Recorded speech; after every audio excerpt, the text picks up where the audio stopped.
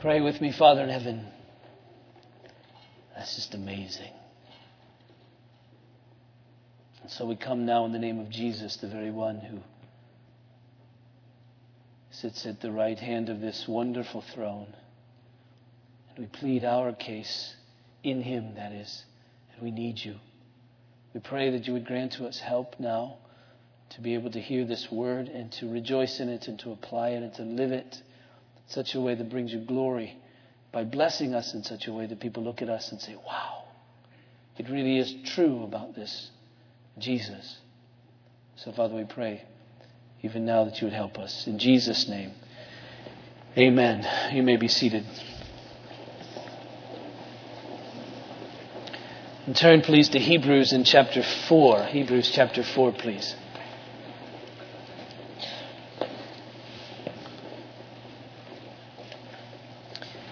I'm going to begin with verse 14 and read through chapter 5, verse 3. So Hebrews in chapter 4, please.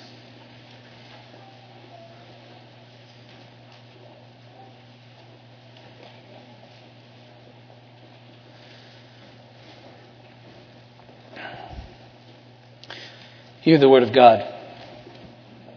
Since then we have a great high priest who has passed through the heavens, Jesus, the Son of God. Let us hold fast our confession. For we do not have a high priest who is unable to sympathize with our weaknesses, but one who in every respect has been tempted as we are, yet without sin. Let us then with confidence draw near to the throne of grace, that we might receive mercy and find grace to help in time of need. For every high priest chosen from among men is appointed to act on behalf of men in relation to God, to offer gifts and sacrifices for sins. He can deal gently with the ignorant and wayward, since he himself is beset with weakness. Because of this, he is obliged to offer sacrifice for his own sins, just as he does for those of the people. Now, what we have here is two commands which reveal two concerns. Now, these two concerns which are revealed, we've dealt with before, we'll deal with again, but we've dealt with before, but now they're sort of given to us, in a sense, by way of these two commands. The two commands are these. First, in verse 14, that we're to hold fast our confession. And second, in verse 16, that we're to draw near to the throne of grace. Those two commands to us, that we're to hold fast our confession. That is, very deliberately, very intentionally, we're to make certain that always we believe, that always we're holding fast to this truth of Christ, that nothing comes to take that away, that nothing comes to deter that nothing comes to dilute that we're holding fast this confession that we believe in Jesus, and not simply with our lips, but also with our lives, in the sense that we're dependent upon Him and we know it, and we trust Him. And then secondly, he's saying, I want you to draw near to this throne that's a throne of grace. That is, I don't want you to be prayerless, and I don't want you to think yourself sufficient. I want you to understand that always you need to be very, very close, drawing near, very, very close to this throne, this royal throne, this throne of God, which is a throne of grace. Those two commands. Now, the concerns that underlie those two commands are these. Number one, it appears as if they, and I think this is a word to everyone, all believers, they are finding themselves in a situation where their grip on their confession is loosening. In fact, he puts it like this in chapter 10 and verse 35. He writes this, he says, therefore, do not throw away your confidence, which has a great reward. He's saying, don't throw that away. Don't let anything grab that. Don't throw away your confidence. Don't throw away your hope. Don't lessen your grip on your confession, on what you believe that is true about Christ. Don't let anything get you there.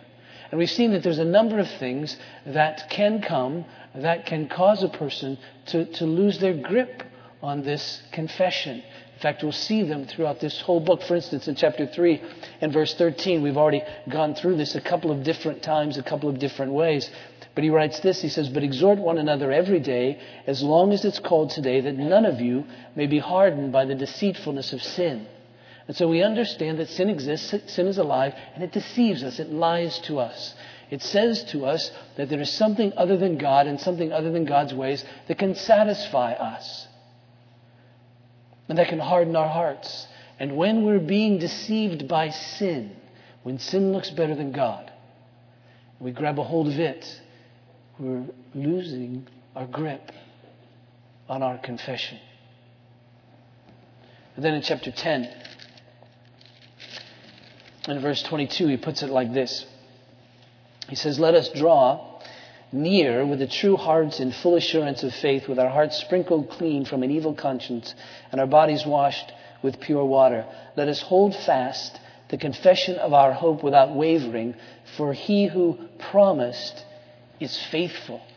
See, there are times in the course of life that we begin to doubt the promises of God. I don't know, but perhaps certain circumstances enter into the course of your life and you say, see, God really isn't here. See, God really isn't with us.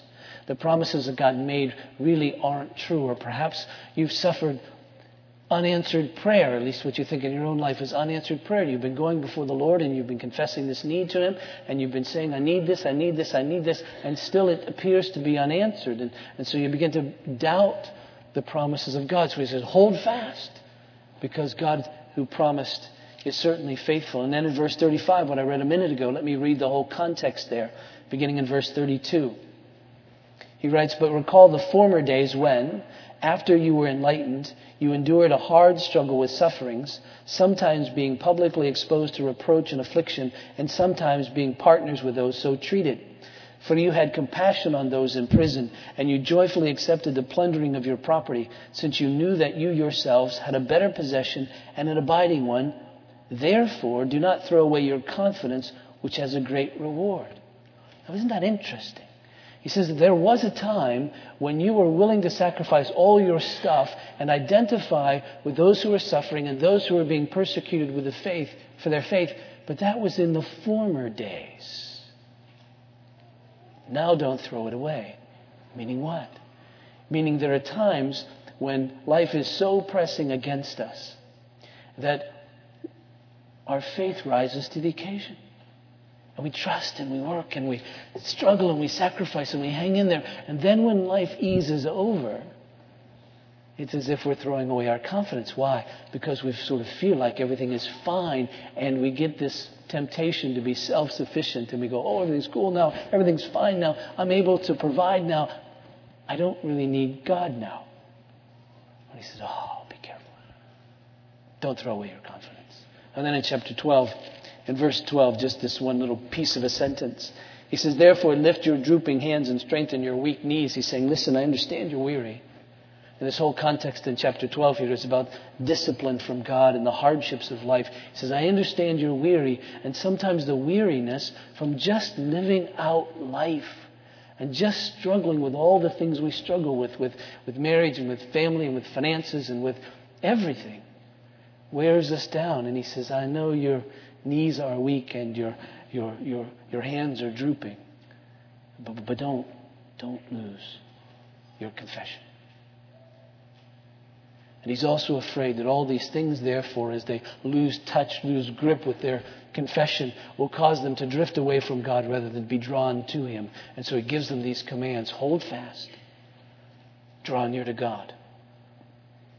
Now, I think it's important for us to stop here and to realize something as we take the solemnity of this passage. It's a glorious one, we'll see, but also there's a very solemn kind of word here with us.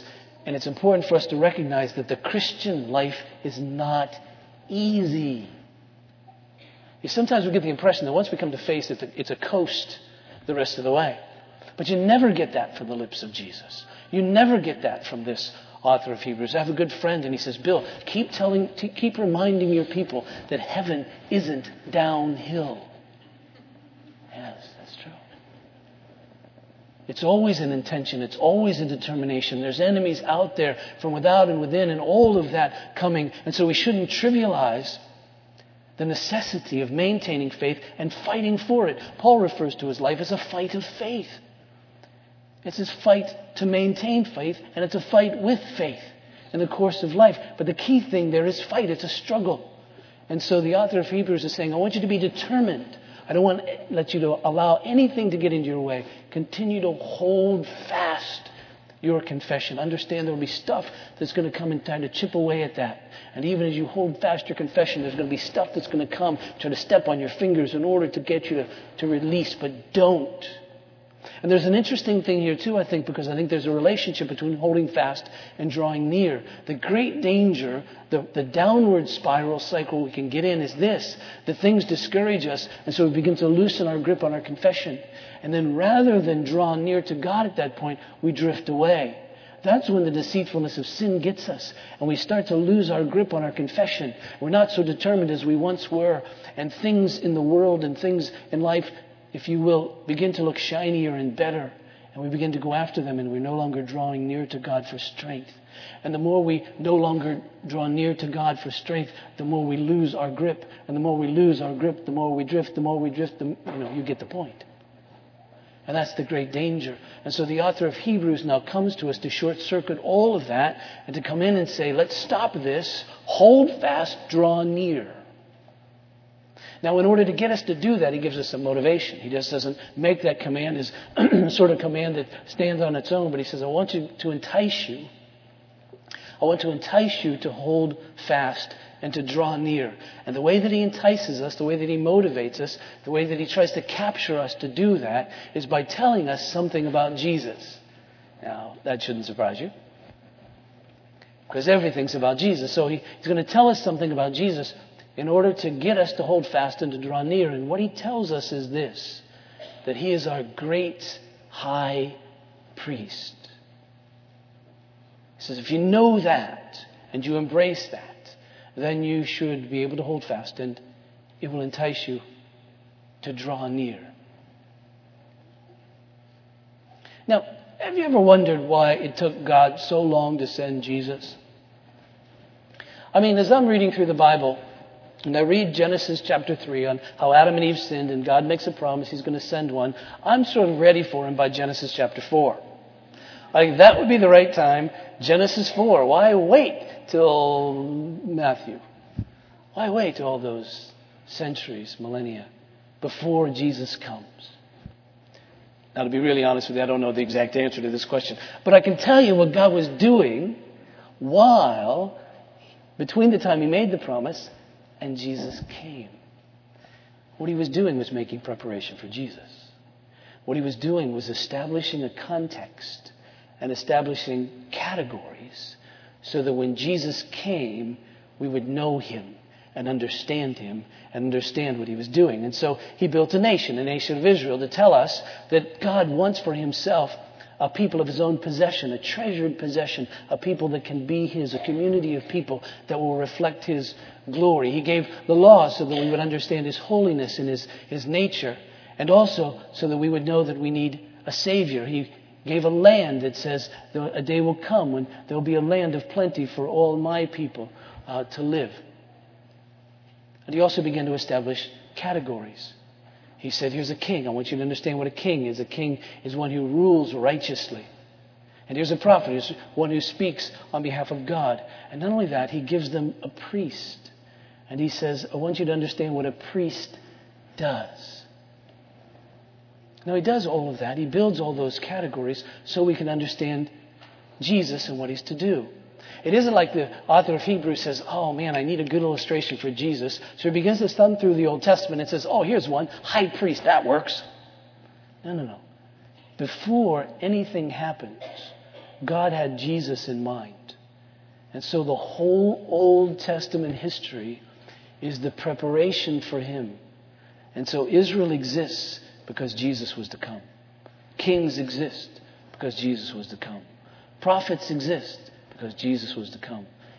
High priests existed because that would help us understand Jesus. That's why Jesus could say, as he was speaking in John chapter 5, in verse 39, he says this. He says, you search the scriptures because you think in them you have eternal life. And it is they that bear witness about me. Now, he was affirming them in the sense, it is true that you'll find eternal life in the scriptures, but you'll only find eternal life in the scriptures as you find Jesus. And he says, you're right, I'm there. I really am there. Eternal life really is there because it's all about me. In fact, after he was resurrected, he came back and spoke to his disciples like this. He says, "These are my words that I spoke to you while I was still with you. And everything written about me in the law of Moses and the prophets and the Psalms must be fulfilled." So when Jesus was describing himself to his disciples after his resurrection, the place he went was the Old Testament. He says, here in the law, and here in the prophets, and here in the Psalms, here's me. And so now the author of Hebrews comes and says, here's a category which God created in ancient Israel so we would understand Jesus. And it's this one of priest, most especially one of high priest. Now the chapters that come in Hebrews, from this chapter through at least chapter 10, will center around a great deal this priestly notion. So we don't have to develop the whole deal today. But take a look at how the author of Hebrews does it in these first 3 verses of chapter 5. That's why I read them. He describes high priest like this. This is a summary of what we would find if we were reading through Old Testament passages on the high priest, which we will in ensuing weeks. He says, "For every high priest chosen from among men is appointed to act on behalf of men in relation to God." In other words, the job of the high priest was to stand before God on behalf of people. Okay? He's chosen from among men, is appointed to act on behalf of men in relation to God. And here's what he does. It says to offer gifts and sacrifices for sins. He's saying, listen, there's a reason why somebody has to stand for you before God. And it's because there's a breach between God and human beings. And it's because of sin. Now what will bridge that through this priest, this intermediary, this mediator, this bridge builder, this priest, what will bridge that are these gifts and sacrifices. He's saying because of your sin, in order to be received by God, payment must be made, the penalty for your sin must be paid, and therefore sacrifices must be made, and thus these sacrifices are made. Think of all of what God is telling just in that little bit. What God is telling about life. He's saying, I'm going to establish this priesthood, and through this priest, you're going to understand that there's a breach between the two of us and that someone needs to stand in your place to be your representative. He's got to be like you, but he's going to stand in your place and he's going to make a sacrifice so that you can be forgiven. All that right there. That's the gospel, of course, in the midst of various passages in the Old Testament. Verse 2, he says, "He can deal gently with the ignorant and wayward, since he himself is beset with weaknesses." And so you see, if you were in the Old Testament and you had sinned and you were bringing a sacrifice that the priest would make, you would expect that when you came to him, he wouldn't act arrogantly but humbly. Why? Because he knows exactly your deal. He knows exactly what you're going through. And so when you would come to make sacrifices, he wouldn't put you down. He wouldn't sneer. He wouldn't say, hey, you were here just last week for the same darn thing. What's going on? Because he'd know. Because he was a guy too. And so he would understand what that life is like. And so he was approachable because he was like you. He would understand these things. You wouldn't have to feel bad. You wouldn't have to apologize to him for coming. But your sacrifice would be to make atonement for your sin before God. Because he's like you. In fact, so much like you, verse 3. Because of this, he's obliged to offer sacrifice for his own sins, just as he does those for the people. I mean, he understands. He understands that he needs these sacrifices as well as you. He understands you inside out. And so he's approachable in that sense. And so there shouldn't be anything that would keep you from going to that priest. There shouldn't be anything that should keep you from making sacrifice for your sins so that you can be right with God. That's what a priest was to do. And for generation after generation after generation, that's what life was supposed to be like. God teaching this lesson, God establishing this category so that by the time Jesus showed up, we could say this about him: he is our great high priest. Greater than these other high priests. We should expect more out of him than out of these other high priests. He's our great high priest, and because he is, we can hold fast to this confession. Because you see, the confession depends upon the reliability of the high priest. Because we're trusting in him. We're trusting in this high priest. We're not trusting in anyone else. So if this high priest is successful, if this high priest is trustworthy, if he can deliver on his promises, if he really can stand on our behalf before God and make sacrifice in such a way that makes us acceptable to God, then trust him. Hold fast to that. What other hope do you have? And here's what he says about him, verse 14. He says, since then, we have a great high priest who has passed through the heavens, Jesus, the Son of God. Let us hold fast our confession. He says he's greater than all these other high priests. See, there's something about that Old Testament system that just doesn't satisfy. That gives you the sense that it's preliminary. There's something more to come here. First of all, because you're offering animals as sacrifice. And you're thinking, that's just a lamb. I'm a human being. And without being arrogant, I know I'm worth more than an animal. I know that I'm the crown of God's creation. I know that I carry his image. And this goat, God bless him, doesn't. Though sometimes I image the goat more than I image God. So there's that sense that this isn't quite finished. This isn't quite done. This isn't quite the way it's ultimately going to be. And then you look at this priest and you say, I really appreciate the fact that he stands on my behalf, but he's really so much like me that's a bit of a problem. In fact, I can't always trust this particular high priest. Sometimes when I bring my offering, he looks at me like, what are you here again for? Don't you get it? And then after I get used to a high priest, he dies and I got to break another one in. You know, you can just see, the older I get, I sit around and talk to old people like myself, and we talk about how many presidents have you lived through? Well, I suspect in ancient Israel, 50-year-old guys would sit around and say, how many high priests have you lived through?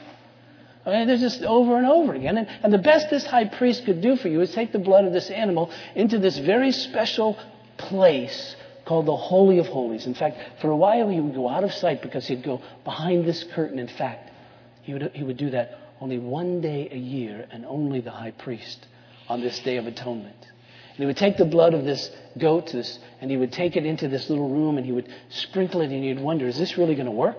I mean, is he holy enough to do that? Did he really make enough sacrifice for himself that he's going to be accepted in that little room? Or will he be zapped? Will my sacrifice really be accepted? Will everything really be okay?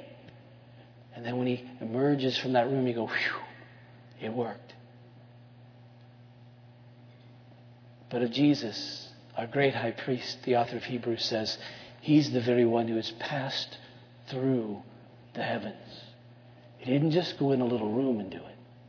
He went into the heavens, the very dwelling place, into the very presence of God. He stood and he brought his blood.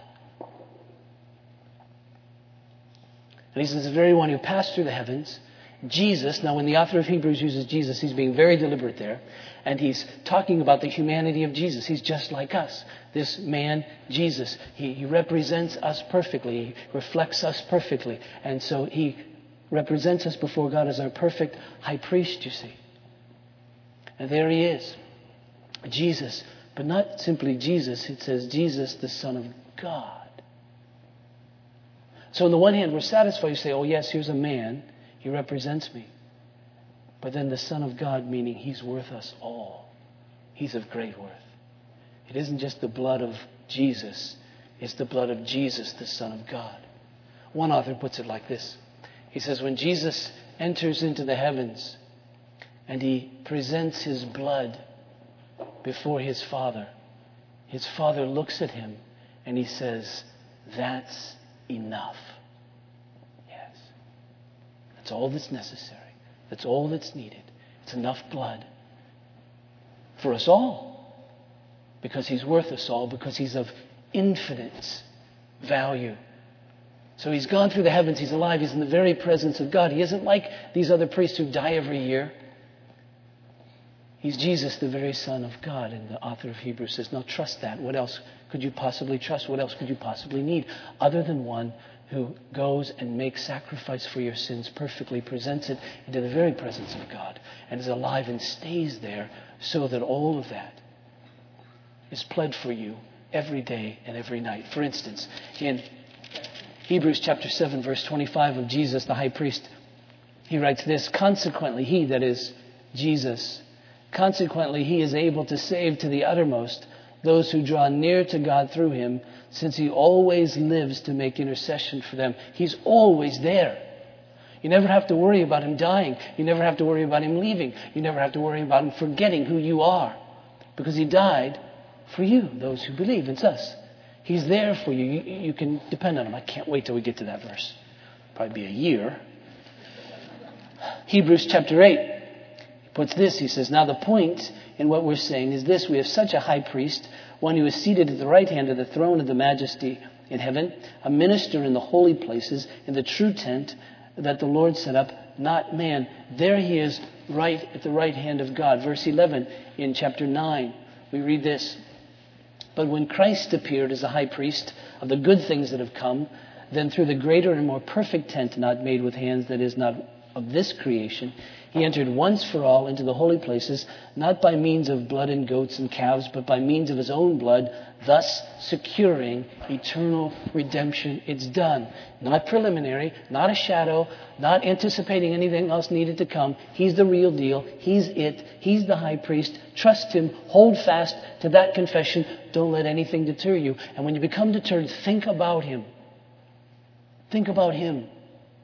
Consider Jesus, the apostle and high priest of our confession, chapter 3, verse 1.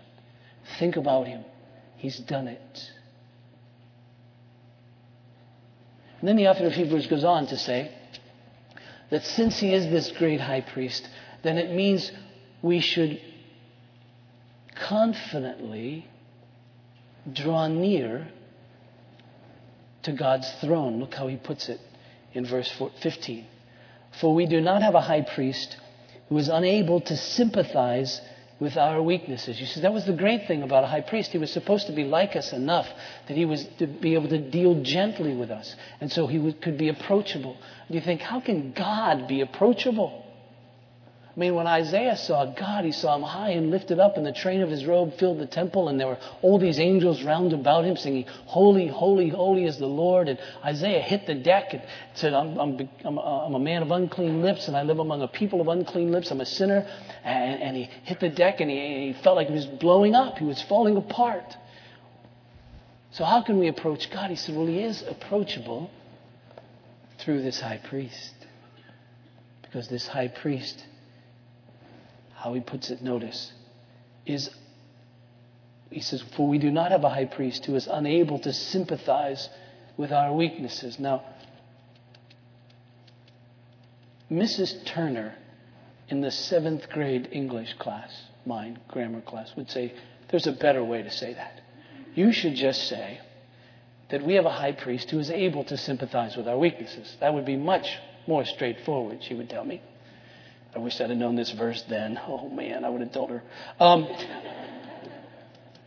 The way God puts it is this. For we do not have a high priest who is unable to sympathize with our weaknesses. Now, why that odd phrase? Well, I'm going to use bad grammar as well. But the point there is that our high priest is not able not to sympathize with our weaknesses. In other words, he's compelled by his very heart to sympathize with us. He can't but sympathize with us.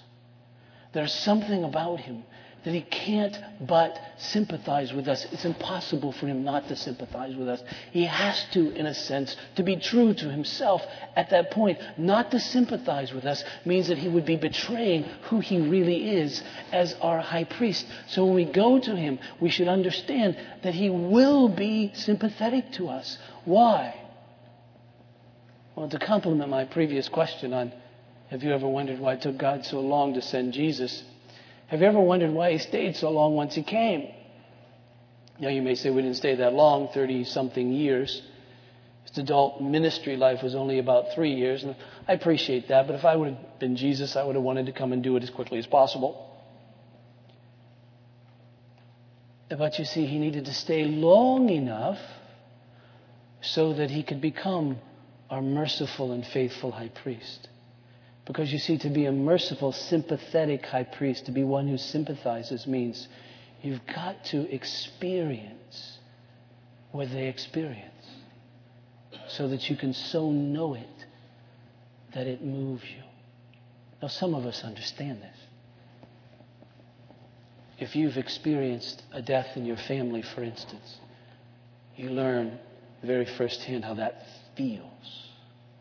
And thus, when someone else experiences a death, you're apt to be merciful, to be compelled to go to them and help them. If you're one who was confused about the gospel and went and sat in a Sunday school class and it became clear to you, you're likely to become merciful to other confused people and say, come to Sunday school with me, because you know how that feels and you want to help them. See, mercy is this expression of love that's based on a condition in a person who is suffering. And the love is expressed by trying to bring relief in the most appropriate way. That's what a merciful person is. That's what a sympathetic person is. And in fact, the great word of Jesus is that he is one of compassion. In fact, if you read through the Gospels, you'll find a wonderful expression that often is made right before Jesus heals somebody. And the phrase is, and he had compassion. Because you see, this compassion is this sense of mercy. And this mercy is this sense of sympathy, which compels action.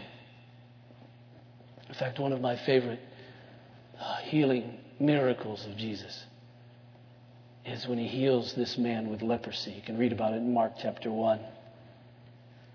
I know these days we have diseases which we fear, but in the days of Jesus, leprosy was feared like none other. So much so, as you know, that lepers were quarantined either locationally or practically. And by practically, I mean even if they were out and about, still there was announcements made that they had leprosy, and so don't come near. So you have to understand that when Jesus approached this leper, it was an amazing thing just even to come close to him. It must have amazed him. It must have amazed all the people around him. You get the sense that there would be people there saying, don't go so close. Even the leper himself might be saying, don't come so close. Because he had never been that near anyone other than another leper. And the scripture says, though, about Jesus, and he had compassion, and he reached out and touched him. That was an amazing moment. But there's a sense in which, you see, Jesus was compelled to touch him. There's a sense in which Jesus could not touch him. Because you see, when he saw him, there's something in Jesus that so enables him to identify with outcasts that when he sees one outcast, there's nothing he can do but touch him. And then you get the sense that healing, relief just flowed from him. There's a sense in which healing could not come because Jesus could not touch him, because Jesus so identified with this one who was an outcast that he could not be merciful towards him. And that's the sense here. The sense here is that we have a faithful, merciful high priest who sympathizes with our weakness. Why? Because he knows everything as he's experienced it. Turn to Matthew in chapter 4 quickly to look at how it was that Jesus was tempted as we. For he says he's been tempted in every respect just as we. Now that's one of the most mysterious statements in all of the Scripture. To speak of the very Son of God being tempted in every way such as we. Here's how he puts it in this particular passage. And don't turn to this if you're looking at Matthew. I don't want to confuse you. But he says, we do not have a high priest who is unable to sympathize with our weakness, but one who in every respect has been tempted as we are, yet without sin. And you might ask the question, how can that be?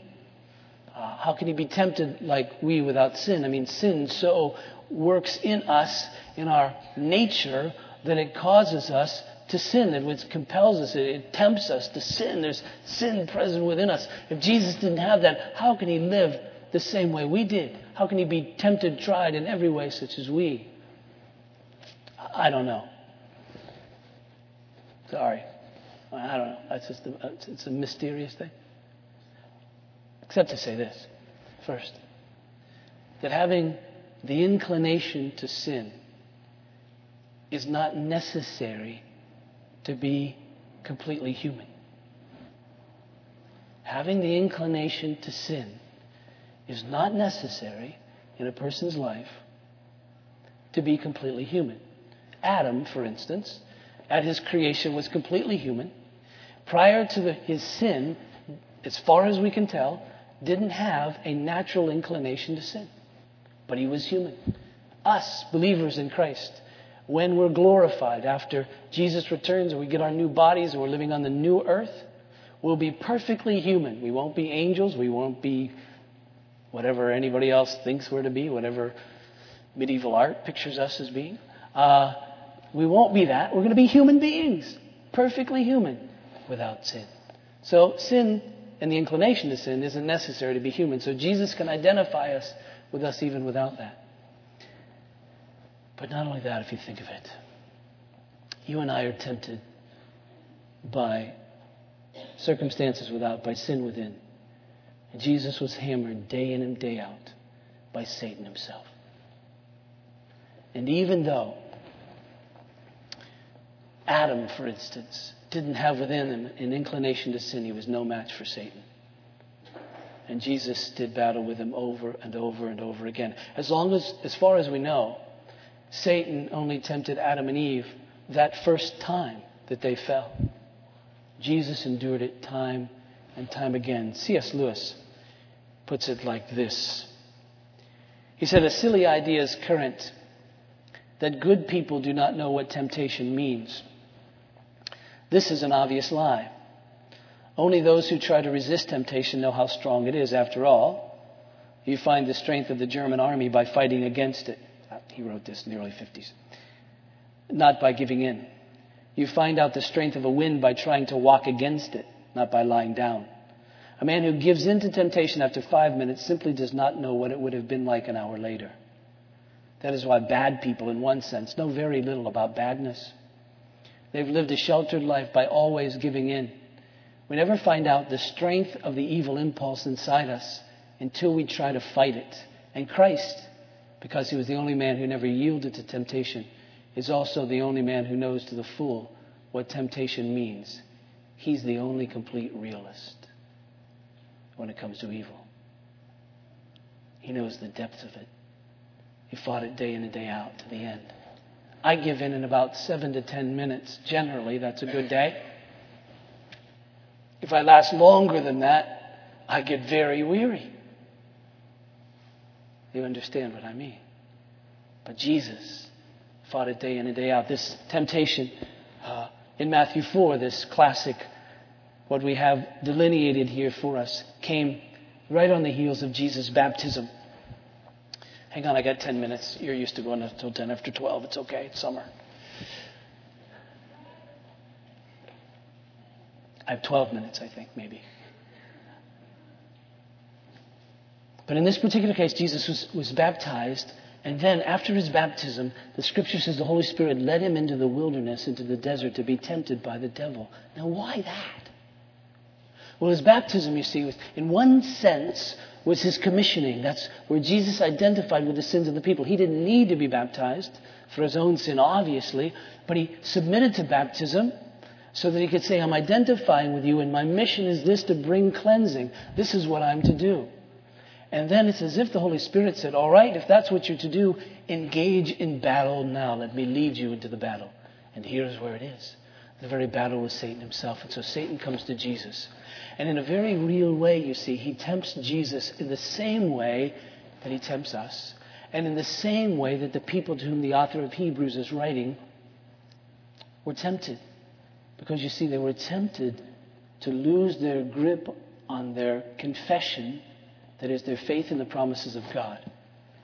And they were tempted to draw away, not near, to God. So the very first one, Satan comes to him and says, if you're the Son of God, command these stones to become loaves of bread. There's a sense in which he's saying, listen, if you're the Son of God, are you really? But I think you are. You think you are. So if you're the Son of God and you've been fasting for 40 days, the Holy Spirit wanted to make sure Jesus was at his best. You've been fasting for 40 days and you're really hungry. If you were the Son of God, don't you think your Heavenly Father would supply bread for you? But he hasn't, has he? So why don't you take matters into your own hands and make some for yourself? You obviously can, because you're the Son of God. You can actually make bread out of stone. Go for it. Now, in the mystery of God and the mystery of the incarnation of our Lord Jesus, That was a real temptation that sunk deeper than you and I can ever imagine. He could do it. But to do it means he wouldn't be trusting his Heavenly Father. To do it means that he would be stepping outside of what his Father had said. And so he goes back to his word, Jesus does, and says, no, I can't do that. I can only live by bread alone. But you see, I can't live by bread alone, but only the word that comes from the mouth of God. And he tempts us the very same way. He says, you're a child of God, aren't you? Now, if you were a child of God, wouldn't you think God would be meeting your needs that you have? Let's line them up, all these unmet needs. Don't you think God would meet those if really you were a child of God? And clearly he hasn't. So why don't you try it on your own? Why don't you try a different way? Why don't you try another way? And if Satan comes to us in the midst of those needs that are not being met, and some of them are painful for us, you can just feel him stepping on our fingers, trying to get us to loosen our grip on that confession that says, no, Christ is the only way. And as he tempts us increasingly, we find ourselves drifting and not drawing near. Jesus knows exactly how that feels. And when it happens to us, we go to him and he doesn't turn us away and he doesn't scorn and he doesn't frown and he doesn't say, oh, why are you here? You should be stronger than that. He simply says, yes, I understand. I know exactly how you feel. So the author of Hebrews says, if you know this high priest, you'll draw near to him at those times because he's so inviting. And then he goes on, Satan does. He takes Jesus to the pinnacle of the temple and he says, if you're the Son of God, throw yourself down, for it's written, he will command his angels concerning you. And that would be true. You get the impression that the angels were given charge over Jesus. Had he jumped, they'd have caught him. But that would be testing the love of God. Doesn't Satan come to us in the very same way and say, listen, if you're a child of God, you can do that. It'll be okay. God will keep that from being too bad in your life. Oh, you can cheat on that test, and if you're a child of God, the angels will catch up. It'll be all right. Just try. He'll forgive you anyway. So don't worry about that. That sexual sin, that divorce, that whatever that is, that stealing, that coveting. Don't worry. You're a child of God. God loves you. And it is true that God loves us, and it's true that God forgives us, and it's true that God disciplines. But we shouldn't put him to the test. And when Satan comes in moments like that, we can feel our fingers losing their grasp. We can find ourselves drifting away. Jesus said, no, come to me. When that happens, come to me, really. When you start losing your grip because of Satan's temptations, really come to me. The third one, Satan comes to Jesus and says, takes him to a high mountain, shows him all the kings of the world and their glory, and he said to them, all these I give you if you fall down to worship me. And of course, all the nations were given to Jesus by his Father. But to get them, he would have to go through the cross so that he could have the nations and he could have and redeem those from every tribe, tongue, people, and nation. And Satan says, you don't have to go through the cross. Just come directly to me. And he says the same thing to us. He says, listen, you don't need to go through the cross to get to God. You can come to me. I'll give you the world. I'll give you all the nations. I'll give you all that you need. Don't worry. And Jesus said, no. If you want to come after me, you must deny yourself. Take up your cross and follow me. You see, when that happens, and Satan does that all the time in various ways, he says, listen, just don't worry about the cross. Don't worry about going that way. Don't worry about going through Jesus. Don't worry about this high priest. Don't worry about that confession. Just come to me and I'll give you what you need. And of course, he's not that obvious and not that direct, but you get my point. And we can feel our fingers slipping around this confession and we can find ourselves drifting away. And Jesus says, no, come to me when you're tempted like that. And Jesus, of course, lived life to the full, and his Father took him through various circumstances, and Satan tested him in various ways. And as a man, don't you know that when he looked around with no place to hide, to lay his head, and he saw all his friends with all kinds of stuff, don't you know that the evil one came to tempt him to covet? And don't you know that when people lied against him and falsely accused him, that he didn't feel a sense of self-pity, being tempted in his direction that he needed to overcome all throughout the course of his life.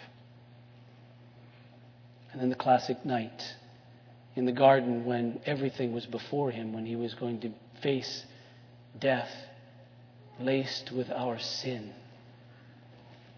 And very rationally and very reasonably, he began to go to his father and say, is there any other way? Because that's the great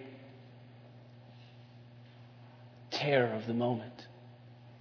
Don't you know that Satan was behind those rocks, getting Jesus to think, no, this isn't the way. No, the cup can pass. If only it can pass. If only it can pass. But Jesus maintained his confession, his trust in the promises of God, that his Father would take care of him, that his Father would deliver him. And thus he went to the cross. So when we come to Jesus, you see, he sympathizes with us. He can't not but be merciful. And so the author of Hebrews says, for we do not have a high priest who is unable to sympathize with our weaknesses, but one who in every respect has been tempted as we are, yet without sin, which is the great news, you see. Because since it's been without sin, he can really help us. He knows what it's like to get through all these different passes. He knows what it's like to get through all of these temptations. And he's the very one who can strengthen and help us. Therefore, he says, let us then with confidence draw near to the throne of grace. You see, now, because of this high priest, it's a throne of grace. Without him, the throne of God is a throne of merit and a throne of judgment.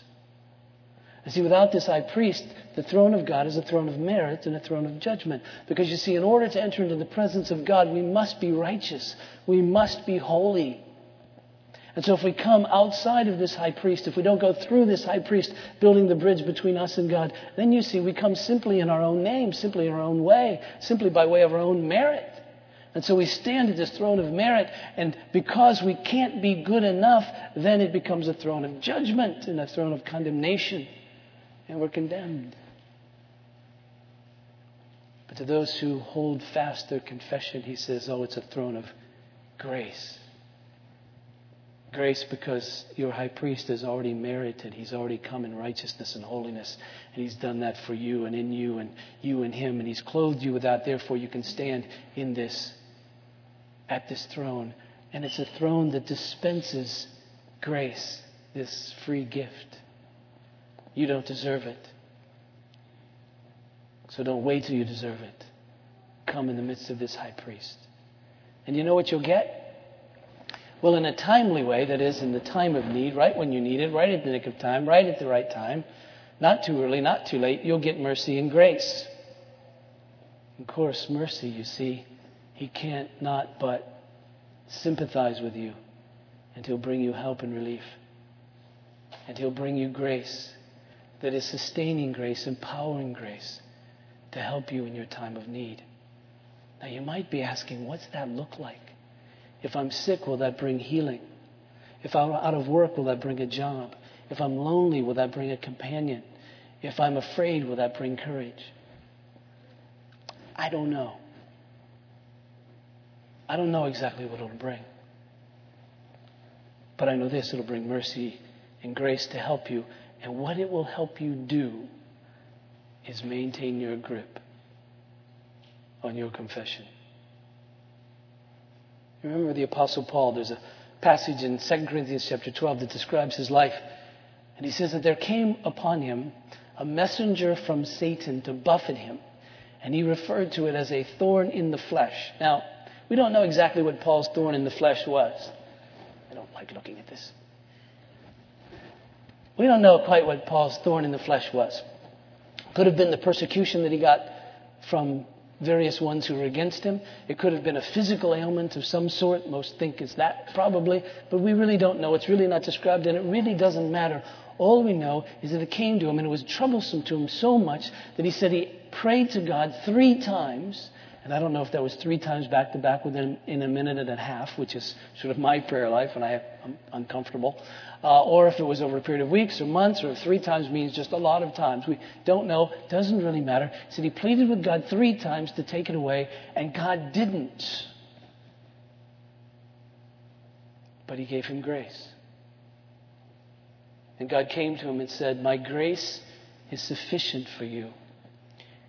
And its sufficiency was that it enabled Paul to accept the thorn as good from God and to lead him to his throne of grace, to make him aware of his weakness, that he always needed God's help. And he held fast his confession and drew near. So the guarantee, I think, from our high priest is this: you're needy. I'm needy. There's all kinds of things coming against us that's causing us to lose our grip on our confession and move us away from God. And he says, here's how you fight that. You fight that by considering this one who's your high priest. He's trustworthy. He's done it. There's no other way. And you pray. And the guarantee is you'll tighten your grip. Let's pray. Father in heaven, I do pray for me and for us. And all the onslaughts that come against us in life, from without and within, and circumstances, and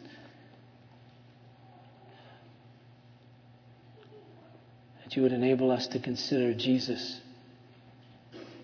the apostle and high priest of our confession. That our thoughts would be upon him and we would trust him. And Father, that in our weakness we'd be drawn to him, this one who cannot not sympathize with us, this one who cannot not be merciful towards us. And we would come to this throne that's a throne of grace because of him, and that we would receive mercy and grace at every moment of need, so that our confession would remain strong. For you are worthy to be trusted. In Jesus' name, amen.